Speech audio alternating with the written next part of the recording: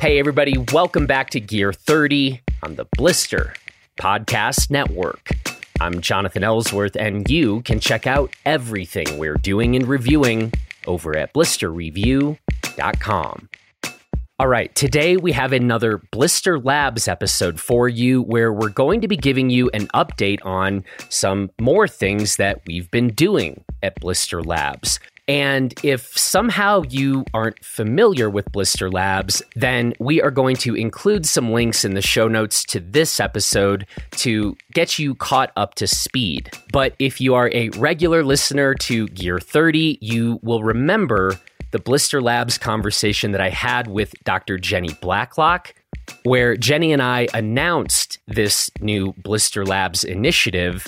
And today we have Dr. Sean Humbert, who is an engineering professor at CU Boulder and a professor in the Western Colorado University Partnership Program, and just a very key person in this whole Blister Labs initiative.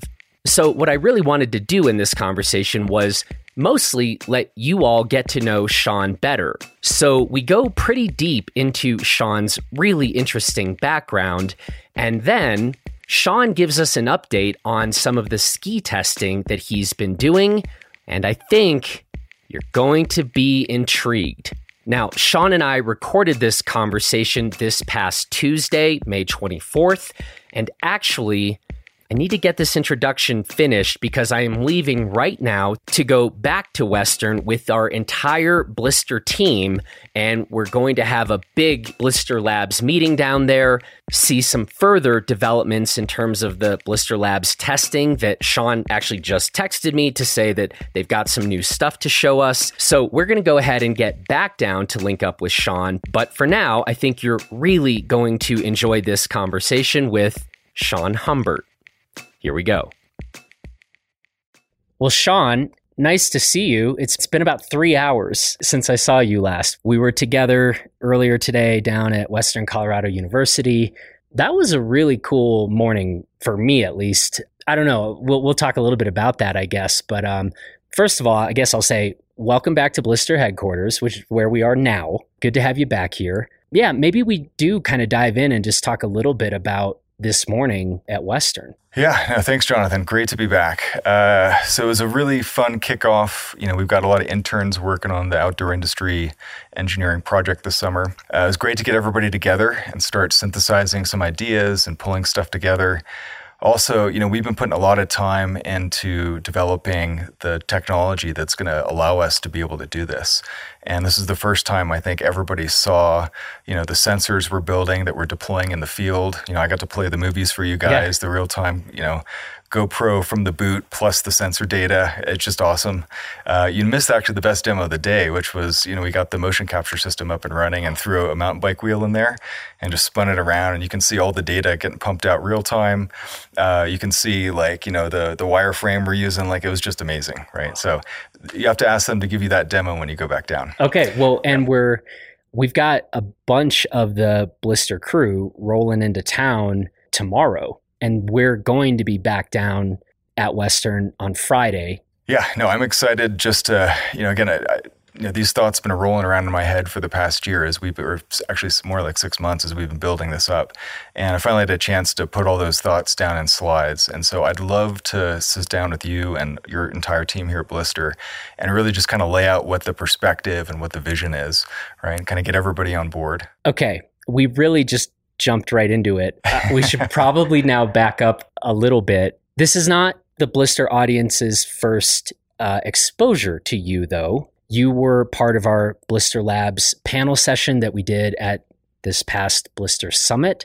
But nevertheless, for, you know, the one idiot who's yet to see that panel session, who has not taken the time to watch that, let's dive a bit more into your own background because it's a really interesting one. And so why don't we kind of start with like the outdoor side of things? And so like, let's go with, where did you grow up?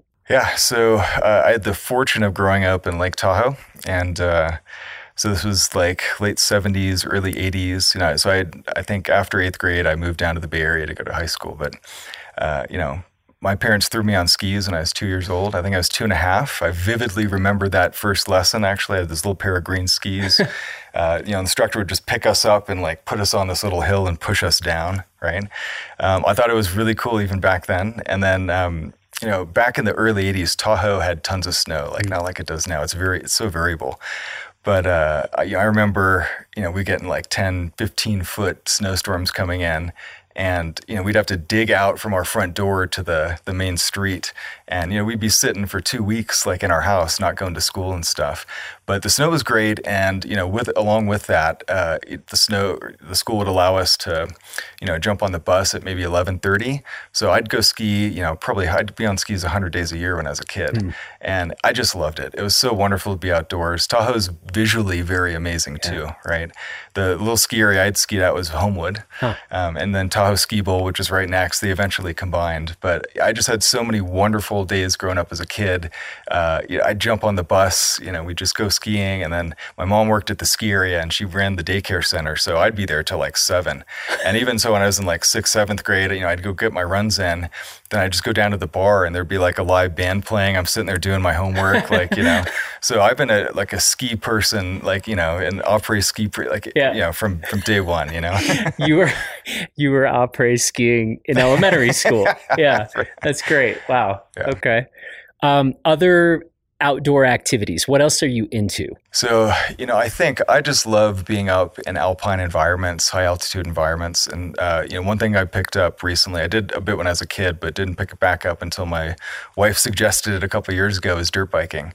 And with that, you can get pretty deep and pretty high up, especially here in Crested Butte, where when I was out here last fall, it was just amazing. I mean, some of the single track here, Cement Creek, like all this stuff, you can get up to just these gorgeous places that you can't really do in a mountain bike unless you, drive most of the way and then hop on so you can just get, really far and deep into nature, and it's just so beautiful, right? So I like anything that takes me deep and far into those places. So dirt biking's great. Mountain biking's absolutely wonderful too. Really good. For me, it's more of a cardio thing. I do a little more cross country than I do downhill. So my wife and I really love that. But and then anything camping or, hiking, exploring, any of that stuff, like I'm in, And then I got introduced to backcountry skiing and sort of the off-piste and that part of it in grad school. I had a couple of really great buddies at Caltech that were like really good, not just mountaineers, but also like really good skiers. And so, we started, we had the terrible equipment. We'd have our normal downhill skis, we'd throw in like the big heavy, like little adapters so you could actually lift your heel. Yeah. So, it was awful at first and pretty heavy getting up the slopes, but I really love those days too. Very different than a resort day, right? Like a good backcountry day is, really good exercise. You're out in nature, just completely, disconnected from people and towns and everything.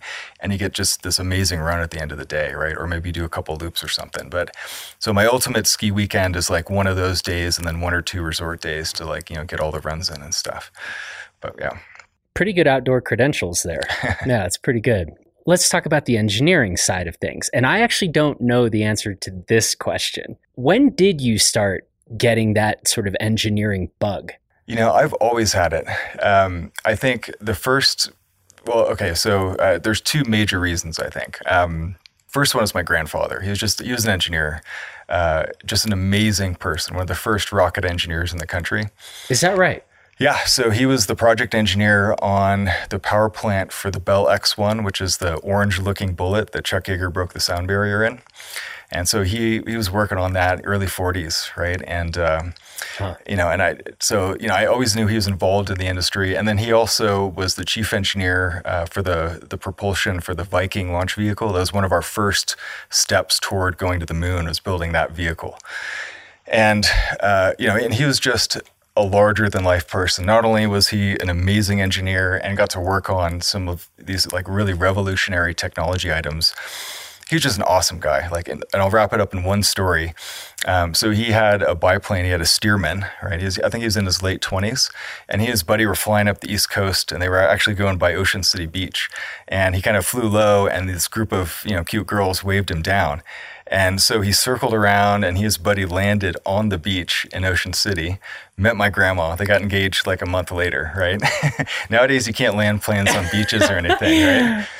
But yeah, he's just a larger than life person. Like, he walked in a room and like everybody lit up. He had a good, dry sense of humor. And he was just an all around, just amazing person, right? Like not just an engineer.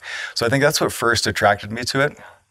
But I don't know if you've ever seen the movie Real Genius with Val Kilmer. Yeah. It came out in like 1984. I think it's his best work, hands down. But it was just such an awesome movie. Like I just connected with that whole thing. Just being like, that grad student, like working like, 100 hours a week on something you're just super fired up about and like super challenging. Somehow I ended up being like the bad professor that gets the DoD funding that they're kind of rallying against in that movie, right? But and so the quote university they were at there was Pacific Tech, so Caltech wouldn't let him use the name, right? So I wanted to go to Caltech and get a PhD because of Real Genius, right? Absolutely. So like that movie, like I probably watched that movie 100 times when I was a kid. This conversation is off to an amazing start. I thought I knew a lot about you. I have not heard that anecdote. Yeah. So, but even more like, so when I actually met my wife in high school, she was one of those amazing people I've ever encountered in my life. But we didn't get married till much later when we reconnected.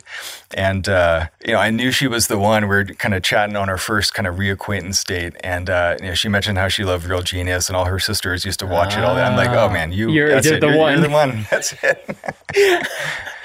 This is two amazing sort of courtship stories. You just said your grandfather's arguably the greatest of all time, right? Like scopes somebody on the beach, right? Lands the plane. Hi. Yeah. We should probably get married. And then the way that, Real Genius connected you. So, wow. Yeah. No, like he always did things big and well, right? And that's how I've kind of strived to do things in my life too. Okay, high school. You're not just like the ski moron. You're actually like, I say this, I always still confess this because I feel bad. I wasn't quite plugged in yet in the high school years per se.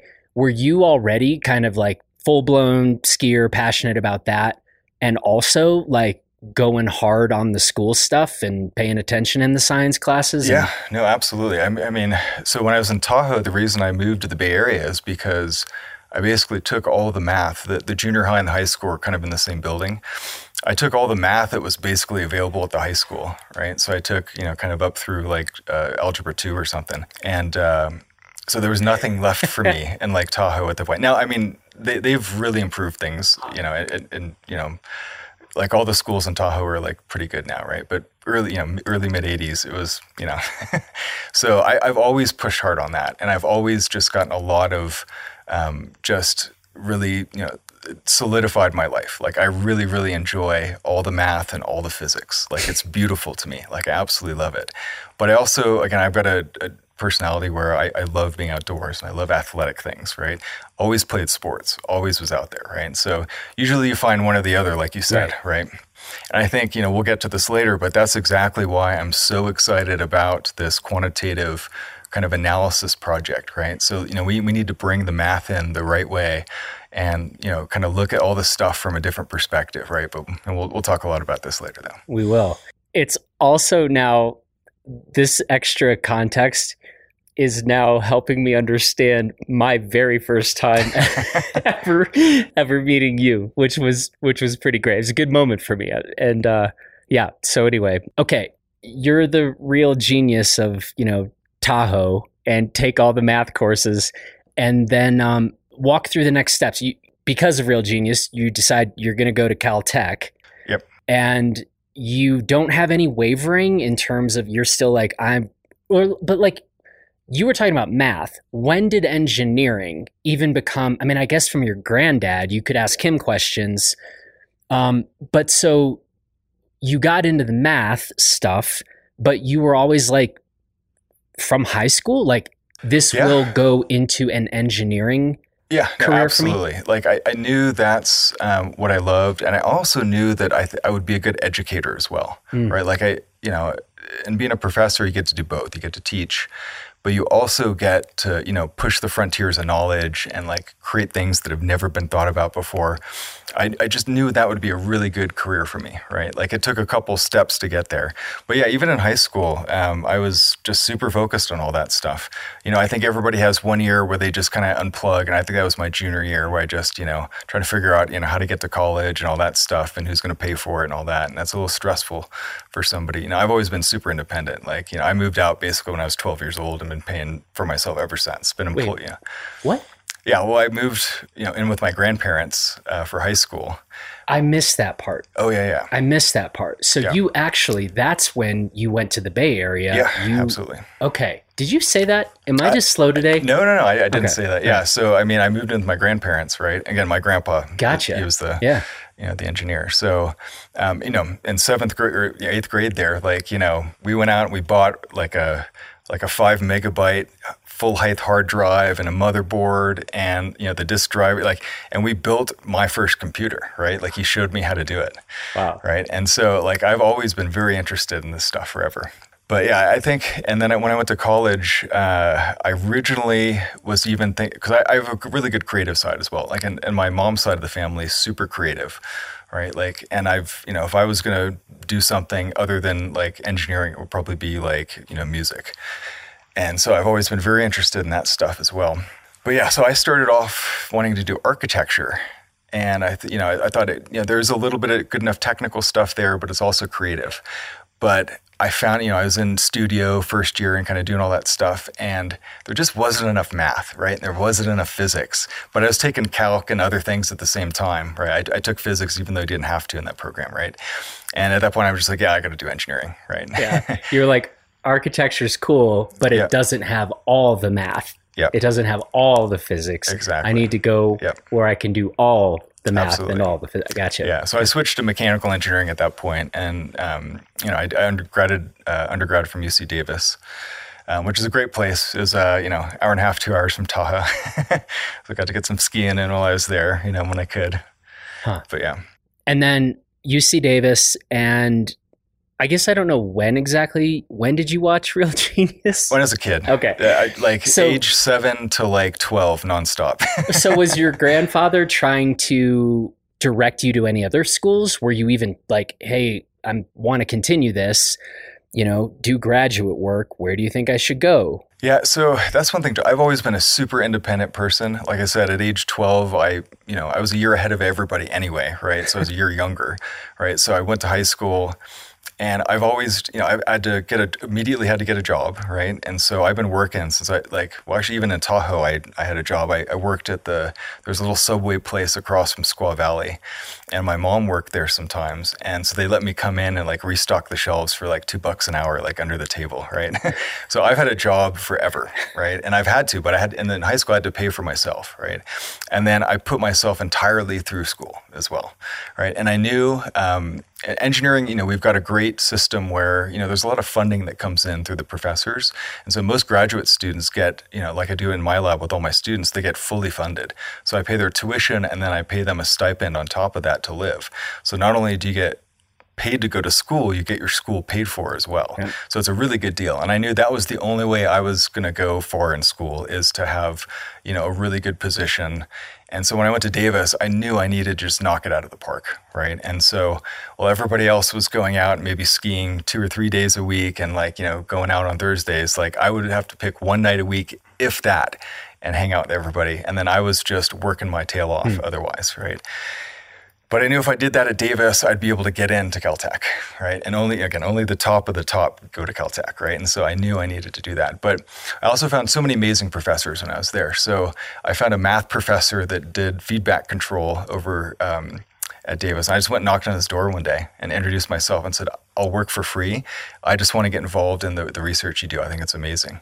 And I'd already kind of read up on stuff. And so, he had me take some graduate classes, and that's why it took 5 years to graduate. I was, getting a little bit pretty deep into the research and everything. And he was such an amazing mentor. His name is Art Krenner. He's one of the most famous controls people, in the field. And he actually had connections to Caltech. I didn't know that at the time, but and I actually, when I was an undergrad, I was already working on a project with Art, who was connected to the advisor I eventually worked for at Caltech, which is awesome, right? So, I made my way through there and just worked my tail off to get there. Huh. So you get to Caltech. Are you already starting to have pretty well-defined ideas about what you want to be working on? Or were you just still taking courses and learning? Like, when did that stuff start to crystallize, the next after? And that's a great question because, I'm dealing with this with all my grad students right now. Like, I've got a lot that have been there for like 2 years and they're looking for that, what do you love? Like, what do you want to do? Like, what, when you're out of here, what do you want to say about your work? So, it took me a little bit to kind of get on that track. I think I started with 1 or 2 different projects and I didn't find anything that I was loving. And so I actually went to my advisor and I said, hey, I'd like to take a year off and just go work in industry. That ended up turning into 2 years. So I left with my master's from Caltech and then went to Pratt & Whitney Space Propulsion. And so there I, got to design real cool stuff, as the project engineer on all the avionics for the upper stage engine for the Delta IV launch vehicle. So I got to do, like the thrust vector control system. So there's 2 electromechanical actuators that tilt the nozzle that do all the GNC stuff. And then the upper stage engine, the bigger the nozzle, the higher you can get into orbit. And so, it's like a camp cup. And so you deploy this nozzle. So I was the project engineer on that entire system, like all the controls to deploy the nozzle. And more importantly, all the structures to hold it in place. So when you launch a satellite into orbit, the first, as you're going through the atmosphere, that's where all the crazy stuff happens. It's called the boost phase. So you've got all the aerodynamic loads on the vehicle. You've got all the vibration from the engine just going like bat out of hell, And so just designing all that stuff and learning how to do that was really awesome. And, we can connect to this later, but, all the structural dynamics for doing that, that's what we're bringing to the ski project here. That's what we're bringing to our analysis in the skis.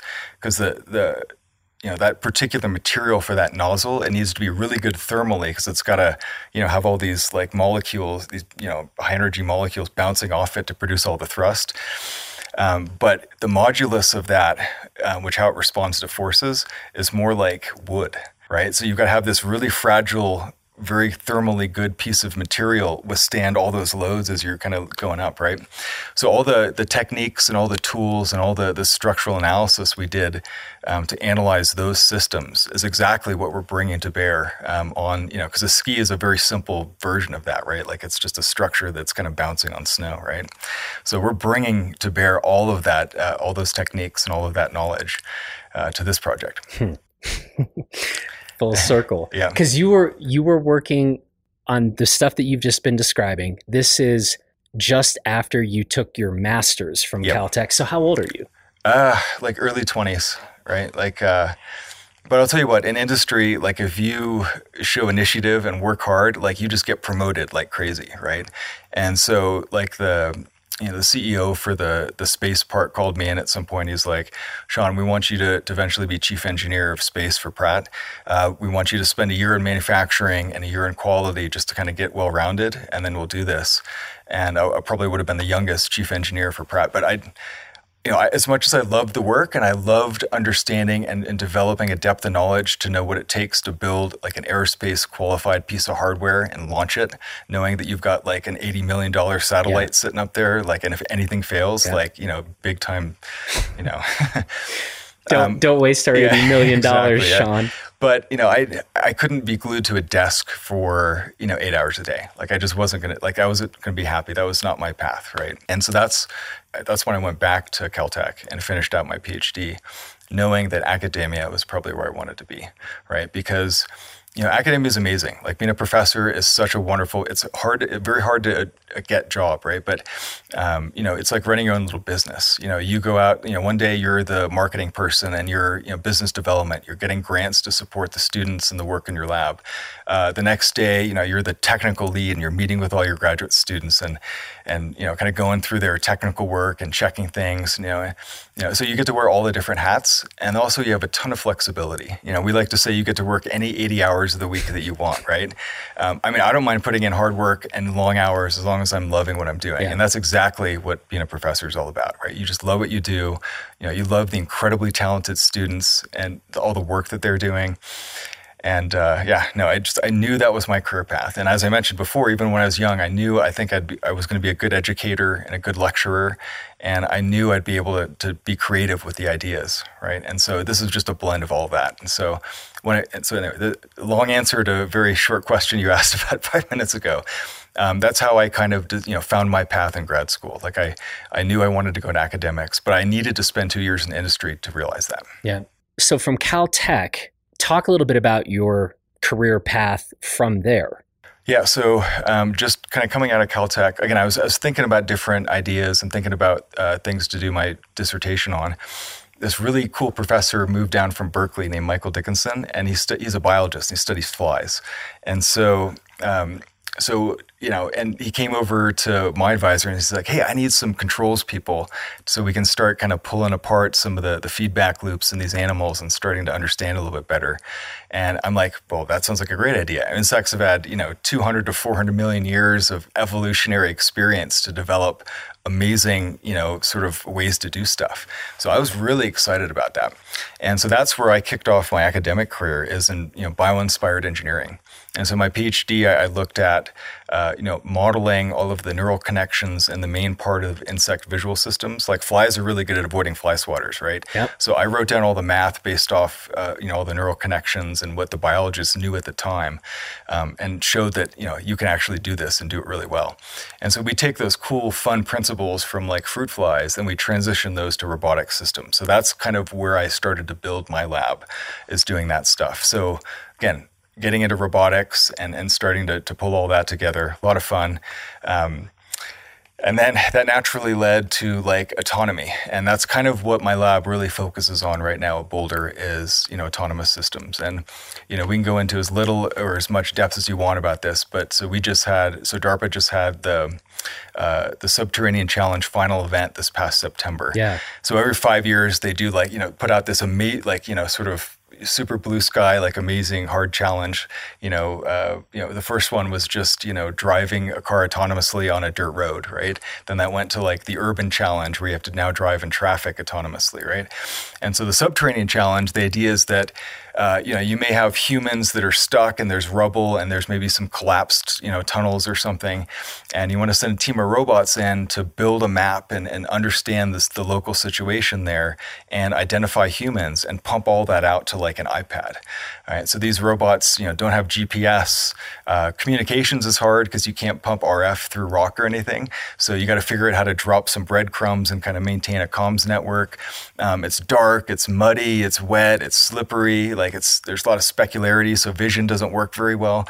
So there's all sorts of cool challenges with that. And so I was one of the 6 or 7 funded teams from DARPA. So we each got $4.5 million over 3 years to develop a system of autonomous robots that could go in and interrogate these subterranean environments. And again, we did for Boulder, nobody puts Boulder on the map for robotics really, right? But the Carnegie Mellons, the JPLs, the Caltechs, the MITs, right? So these are the competition. So we just had this thing, this at the end of last year here. And we placed third, which was amazing, $1.5 million. But more importantly, we beat Carnegie Mellon. And then they came in fourth. And then we beat the Caltech MIT JPL team, alma mater, right? So they came in fifth. Right. And they had, we had a team of about 15 really talented and really amazing graduate students, and then a handful of faculty. These other teams had NRC postdoc support and stuff. So they had 50 to 60 people, right? Like Carnegie Mellon has systems engineers that, work on staff there that support these things, right? So for us to even be in the conversation with these folks is just amazing for Colorado, and it was amazing for Boulder. So yeah. That's really cool. What does DARPA stand for? Defense Advanced Projects Research Agency. Okay. Just keeping you honest. Yeah. I was like, I think he knows, but it's going to be funny if he doesn't. Anyway, cool. Wow. Okay. So to recap, we've gone from mostly just wanting to be outside, but also wanting all the math and all the physics, to then working on rocket ships, but then being really excited about flies, which then led to robotics, which then led to beating your alma mater on a robotics DARPA competition. How'd I do? Pretty good. I would say it's the Super Bowl of autonomous robotics. Okay. I like that. That's good. It's good. So you could have gone into branding too. Right. Another question, because I don't know the answer. When did you first hear about this? Was it from Jenny? Dr. Jenny Blacklock? Yeah, this is a really good story too, Jonathan. So, from Boulder, like I was on the executive committee, so we discuss what we're doing as a department, and we're building these satellite programs at the state universities here in Colorado, so that the folks could stay at that place for all 4 years, get a CU engineering degree, and not have to, and so again, it's really good from an outreach perspective to, sort of underrepresented parts in the state, right? So all wonderful. So they said, hey, we're building a program at Western in Gunnison now. And, we're going to start to get people through, but we haven't hired enough instructors or faculty to support the education mission there yet. Because what happens is the students are Western students for the first 2 years, and then they transition to be CU students, even though they're still on the Gunnison campus. And so CU has been hiring faculty to support the third and the fourth year. And they just didn't have enough faculty to teach. So like, hey, we'll give you a little stipend if you want to go down to Gunnison and teach for, fall semester or something. I threw my hand up, right? Like, I think a lot of my colleagues have younger kids, and so it'd be very difficult to kind of take them out of school for 6 months. But, my wife and I, our son's like 21 and, out of the nest now, right? So I just threw my hand. I'm like, yes, count me in, right? I'll teach whatever you want me to teach, right? And so that actually is where that's where this started. And then, came down thinking I'd just come down here for a semester and have a great opportunity. Because I visited Crested Butte when I was a kid. My uncle went to Western, and, he lived in Crested Butte South for a long time. So my dad took my brother and sister and I on a nice trip of the Western States. And we stopped in Crested Butte for like 2 weeks. And I just loved it. Like, it was a beautiful place. I'm like, oh, got to go out there, right? And so it started just being, hey, it's going to be a fall semester kind of a thing. You'll teach a class, and then again, help stand up the program here, right? Because we're really interested in doing this for outreach for different parts of the state.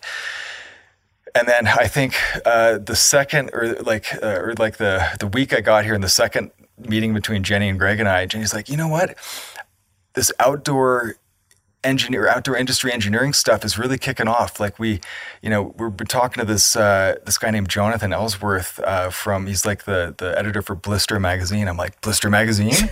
Like, I mean, and we had this conversation, and I think I told you when I first met you, that's where I go to read all my reviews, right? For all my skis, right? And I think in 2015 is when I started reading some Blister stuff and started getting into it. And so for the past 5 years, like, that's my go-to, right? Like you, I saw how fluffy and ridiculous a lot of these, they're basically marketing pieces. They're not valuation pieces. They're very fluffy and marketing things. But this is the first set of reviews that I felt, because you guys spend 15 days on each ski to really kind of understand what's going on, and like, you don't publish anything if you. So we don't do 2 runs. We don't do exactly. 2 runs and call it a day. Yeah. So these are the kind of things that really excited me about this, and so. I've been skiing for 45 years now, right? And so, and all different kind of terrain and conditions, and I've gone from different types of skis I like, and I knew what I liked, but I was looking for a way to kind of verbalize or qualify that. And the reviews that you guys do help me do that. And 5 years ago, I started thinking about, I would love to be able to get involved with the ski industry and just bring to bear kind of my wealth of knowledge and my depth of knowledge to some of these problems. But I didn't have any contacts, and the Blister Summit was awesome. We had, that was the first time I really started meeting some of the designers and that was so cool, just to kind of understand how these companies think about their products and what they're putting out there. Rossi has a very different view than K2 on a lot of these things. It was just really cool to see that. But anyways, about 5 years ago, I really started to think about, well, how could I bring the depth of my knowledge and apply it to like the ski, industry? And so when I heard you, and then, I met you, I think like a week later or something, right? And I was blown away, man. I was just so excited. That was very flattering. I've told this story before now because it still makes me smile, but we met on campus down at Western, and Greg Vanderbeek, he introduced us, and he's like, Jonathan, this is Sean. And he's just like, for lack of a better term, he's like, Sean's a freaking badass, in the world of engineering. And, and I'm like, man, it's great to meet you. And and you kind of explained why it was interesting to you, having been reading Blister for some years. But that was a pretty funny moment. And one, I wanted people to just hear a bit more about your own background. But the other thing that's really important for me, as we will now be talking more about Blister Labs and what we'll be doing for hopefully years and years going forward, for people listening, they can go back and listen to the conversation that I did on Gear 30 with Jenny Blacklock. They're getting a pretty good sense. You've just spelled out pretty well like where you've come from and your deep passion for the outdoors and your deep passion for thinking hard about engineering and data and the like. And this every time we all get together again, like we did this morning, it's so exciting to me. And it's what I'm hoping to do in this conversation is get the rest of the world sort of equally excited and also hopefully pretty impressed with the kind of forces that we're bringing together in this Blister Labs thing. So yeah, so let me kind of tell you about where my excitement comes from this. So technology, since when I started skiing, long time, from a sensor and data collection perspective, there is so much out there now. And being, a researcher kind of on the cutting edge and the cusp of a lot of this stuff, especially in robotics, we have so many tools at our disposal now that we never had. Even 10 years ago, and what we saw today, we saw, deployable infield, distributed sensor systems that we can instrument skis or mountain bikes with and get real-time data.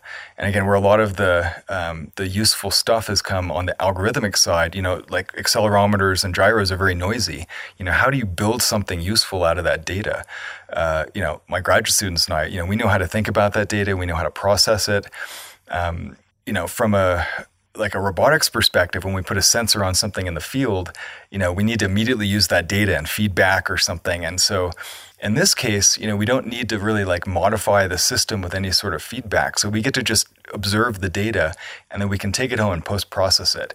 And there's just so many really useful algorithms now to clean up the noise and then make predictions about stuff that we're not measuring directly, such as angles or positions of things. And again, this actually ties back to the insect stuff I was talking about. So, our robots are really good, but, they don't move like squirrels or they don't fly like birds, right? And if you look at the one major difference between what those squirrels and those birds are doing versus what our robots are doing, it's mechanosensory. Animals like fruit flies, they've got little mechanosensors all over their bodies and their neurons are pooling across all this information and generating signals that allow them to avoid fly swatters and stuff, right? And so that's what we're doing with the skis. We're instrumenting them with distributed sensors, and we're using some of our intuition and our knowledge about how insects process mechanosensory stuff to build up some of the data that we're generating. So, you can thank fruit flies for some of the stuff that we're doing here, right? But again, we're bringing just this very interesting, different perspective that I think most folks, haven't been thinking about and certainly haven't been applying to the ski industry, right? Yeah. So that's just one. And then motion capture is something that really revolutionized how we do robotics. So I think I was the second lab in the country to actually get a Vicon system, which is one of the first motion capture systems. So John Howe had one at MIT. And then there was somebody at Boeing that actually was the first person to really think about using this. Now, Hollywood uses it all the time, right? That's how they put markers on, the actors and they kind of swing their lightsabers around in a green room. And then they'll play those motions through really high fidelity animations. So that's how they make it realistic. So Hollywood's been using it for a long time. Once we were able to bring it into the lab, we were able to get data and quality of data that we never used to be able to have, right? And that's what we're going to be applying to this system too. So, and now these motion capture systems have gone from just being inside a laboratory to being able to be taken outdoors and get in-field measurements as well. So not only do we have distributed sensory systems that we can put on skis and mountain bikes and collect like acceleration and angular velocity data, we now can actually get like really, really good position data and then everything else that comes with that through processing. And so that's the demo you missed today, Jonathan.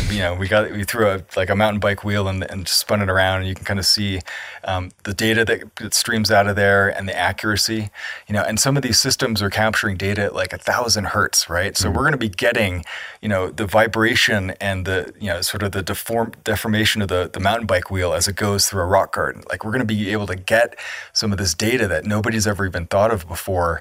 And it's really going to help us, provide that quantitative analysis to the qualitative reviews that you guys do. Yeah. And maybe this is when we should, back up or slow down for a second and go a little bit more macro, because we kind of been in the weeds here for a minute. And, this was part of my talk this morning, like to the whole team, if this all sounds pretty fancy and sophisticated and maybe you're getting lost a little bit along the way, like that's okay. I'm still very clear that the end result of all this is we are just trying to continue what has always been the original mission of Blister, which is to put out the most accurate and useful consumer product information to our global outdoor community. And as I said this morning, to our friends, right? Like to our friends. And, this is stuff, marrying this quantitative analysis to the qualitative stuff. We were talking about this morning. I was like, I've been thinking about this for probably 10 years. I just have been waiting for the kind of all the stars to align. And you were like, I've been thinking about this for 25 years, which I love, but that's really what this is about. And I said again, like, we might be able to spin out some really fancy sounding papers off of this or whatever, but I was really challenging the students today, the faculty today. I want us all to keep in mind, we are looking for information and end results that help our fellow outdoors folks make better decisions about, should I go this way with respect to gear? What does that do that this other thing doesn't do? Maybe it's okay to save some money here. Maybe the new thing isn't actually an upgrade over the old thing that I really like. And I think that you are fully on board with that, as are Jenny and Greg and Lauren and the other people we're working with. And that's something that I think is really special about the group we've assembled. Yeah, absolutely. I couldn't agree more, Jonathan. Getting, the average person that skis 7 days a year into the right equipment so that it makes that experience better. And that's exactly what this should do. And I couldn't agree with you more. There's so many engineers that would just dive in and just do a bunch of analysis and do a bunch of data and again, write the cool paper, right? But that's not accessible to like the general audience. Yeah. And I've had a lot of experience with this actually because, I mentioned that I collaborate with the biology community a bit. And, the language in those two communities is very different, engineering and biology. And in order for us to effectively collaborate, we have to learn how to talk to each other. And so while biologists haven't gone and they haven't done like differential geometry and done like calculus on manifolds, they have their own language for talking about like afferent and efferent neural signals and things, right? And it's equally complicated, right? So I've had a lot of experience trying to explain why the math is useful when we apply it to the biology. And so you've got to be able to relate, the higher level math concepts to something that somebody who hasn't been formally trained in that can understand, right? And that's my goal here. Like, I'm really excited about this aspect of it. Again, I can go do tons of really fancy analysis on the data we're generating off the, from the skis. But unless I can explain it to an average person that hasn't, doesn't have an engineering degree, like I've totally failed, right? Like we're not doing, we're not servicing the community at all that way. And another interesting point is that, ski design is such a different animal than like an engineering design. Like when I design a part for an engine or something like that, it's got a very specific purpose and it functions under a very specific set of conditions. And, so you go design the pants off that product, right? But for skis, it needs to be, there isn't, we're not designing skis for one-off kind of things like 205-pound, 6'1" downhill racers on this kind of course, right? We need, people want to know like how accessible that ski is to like a general. But we have a framework to do this in engineering. We talk about this. And I actually teach this class at the graduate level. It's called Robust Control. And so we're not, kind of honing in and designing very specific things. We want to design stuff that's applicable to like a large family of systems, right? So we actually have math to do this. And again, I didn't get into it today, but that's how we're going to start to transition this to like the general audience. We're going to go do the analysis and we're going to understand why a ski's a little more poppy on the back end, or what is the phrase that you guys like to use? Slarv, right? Like I feel like you're firing shots. I feel like you don't like the word slarv. It's a very good term. I just want to put some math to that. Okay. So, no, but, I want to be able to, first of all, I want to understand it deeply. And then, to explain something simply, you have to understand it deeply. So we're going to go do the math. We're going to dive in and we're going to do all the analysis. We're going to build the algorithms that give us the data we need. But then at the end of the day, we want to be able to present it in simple, digestible means, charts, plots of things, right? So that you understand why this like class of skis is a little bit different than this class, right? We're not trying to single out any particular type or manufacturer or anything. We're saying, hey, if this is your style and this is what you enjoy in the mountain, these are the classes of skis that you'll like, and this is why you'll like them, right? Then maybe within that group, you can probably do a little more quantitative stuff to, maybe like me, I'm a really interesting case study and what kind of skis I like, right? So I absolutely love bumps. It's my favorite thing in the world to ski. And then powder is a very close second, right? But to have a ski that on the same day is good in bumps and powder is really hard to find, right? And so, that's the kind of, if I'm the sort of, different kind of person and different kind of skier, I want to be able to go to Blister and find a ski that suits that particular style, right? Yeah. We've been talking a bit, I guess, kind of macro about some bigger, like here's the grand stuff we're kind of working on and why. Talk a bit more about like what you've actually been doing just over the last couple of weeks. Let's go micro, and this part has looked real fun. Yeah, no, that sounds good. So, the quantitative stuff, you can just throw some sensors on skis and go take a look at that data, and you can discern a lot from that. But if you want to make general arguments, you've got to do that with every ski and every condition and with every style and weight of rider, right? Like we don't have the resources to go do that across the set of manufacturers every year, right? So I'm really interested, and that's where we want to bring in the modeling piece. Okay, so we're building some rigs down at Western right now to be able to measure like bending and torsional stiffnesses. Very fundamental part. Like this is one of the major design sort of knobs for the ski manufacturers, kind of tweaking what those stiffness profiles look like. So we're building up sort of the basic kind of parameters and properties of the ski. So that's enough to kind of make some comparisons, but it doesn't give you the whole picture. And so what we want to do also is develop load cases for powder, for icy groomers, for choppy crud. We want to understand kind of what loads are being applied to the skis in these situations. And if we understand those, then that's where the modeling, I think, becomes useful, because then we can pump the loads through the models. And then that will tell us, in the frequency domain and different things, that'll tell us what the differences in the skis are. And these will be very observable in plots, right? And so that's kind of where we're going. And so the in-field measurement systems we've developed and deployed at the end of the season here are, IMUs, so accelerometers and gyros, we distribute all across the ski. And then we, have a little microprocessor that collects all that stuff. But from that data, plus, say, the bending and torsional stiffnesses of the characteristics of the ski, we combine all that together and we can back out what the loads are, right? So if you actually write down the partial differential equations that describe all the dynamic motions of the ski, the one thing you don't have are the loads that are being applied, right? So we can measure the kinematics, we can measure the stiffnesses and the properties. The one thing we don't have are the loads. And so that's what we're working on right now. That's a hard problem, actually. That's not an easily solvable problem. People have looked at that, because it's a continuum. It's a very difficult system to be able to back out the loads for. And the reason is because it's an inverse problem that's ill-posed. So what that means is you basically have more variables than equations. Okay, so you have infinite solutions. So how do you solve that? You need to apply some constraints somewhere. And so that's where we're doing some work right now, is trying to understand how we can solve that.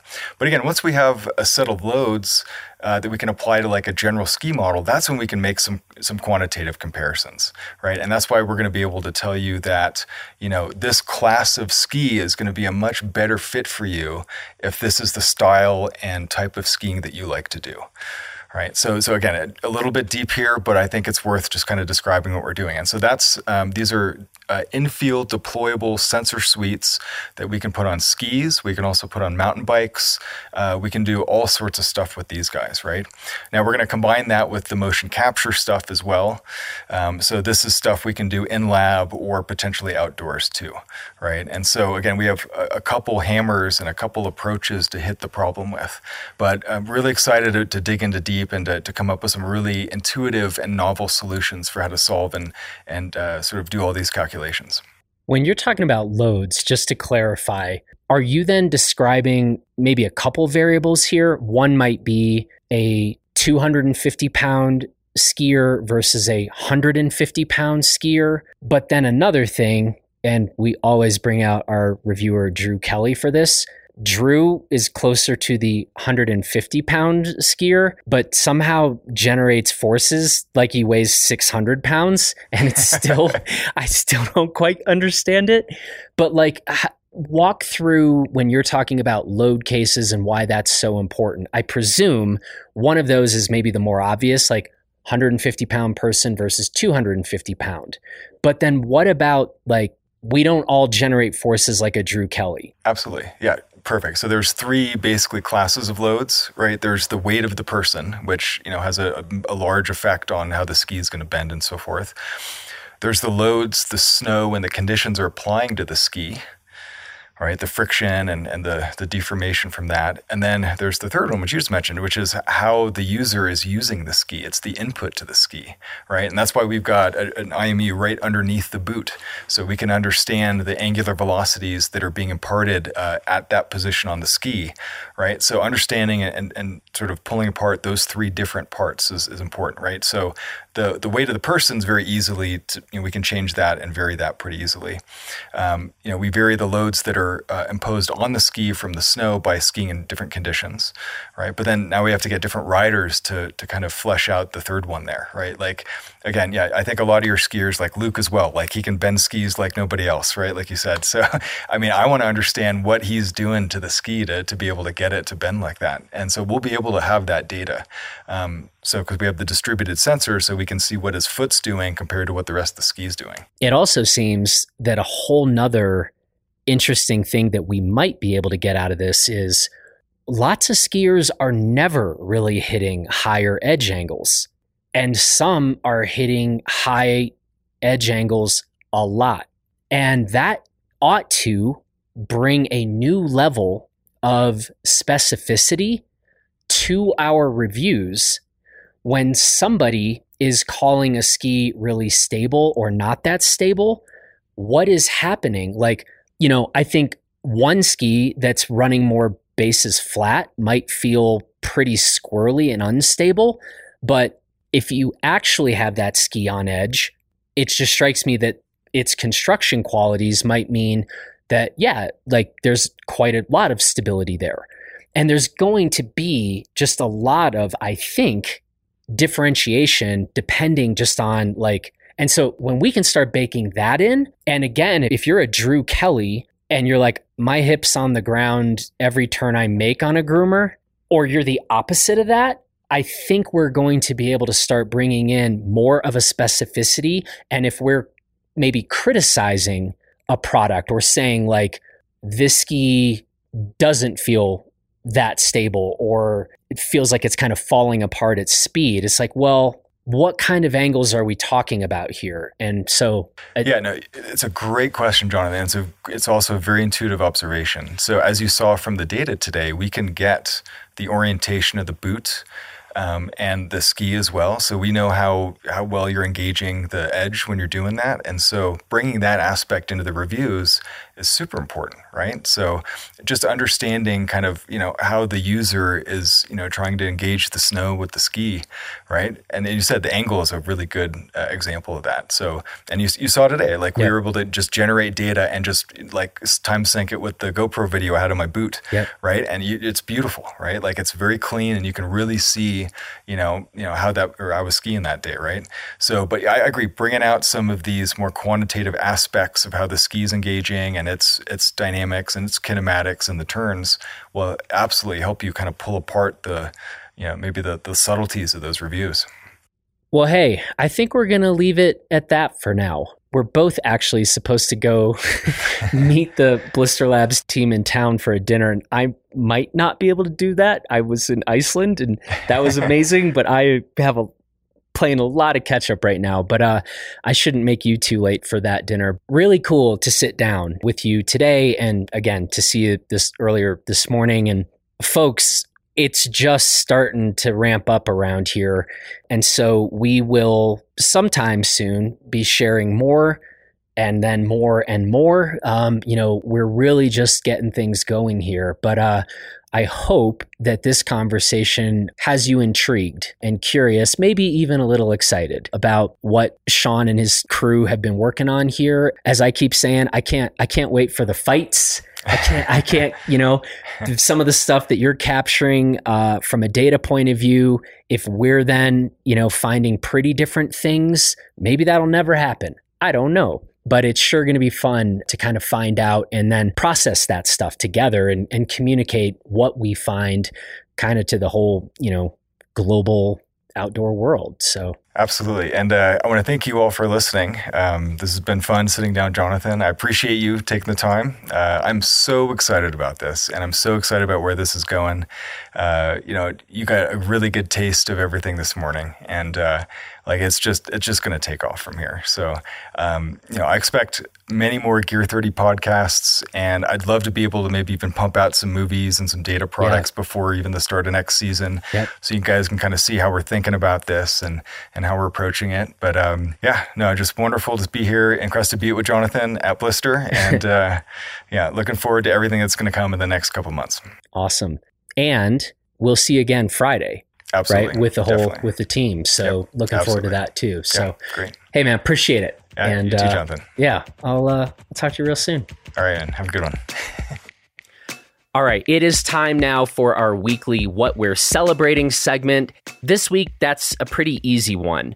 We have assembled many of our senior people at Blister, and our bike editor has come in from Seattle, and our running editor is in Crested Butte from San Francisco. And we have just had 2 days of really getting to strategize together, hang out together, do some sort of ridiculous things together too, of course. But it has just been really, really good to get this exceptional group of people together, brainstorm some ideas, get a clear path of some of the things that we're going to be working on and introducing over these next 12 months. And it's just been a real joy to get this crew together. So tonight, we will be raising some glasses of Whistle Pig and just celebrating this time together.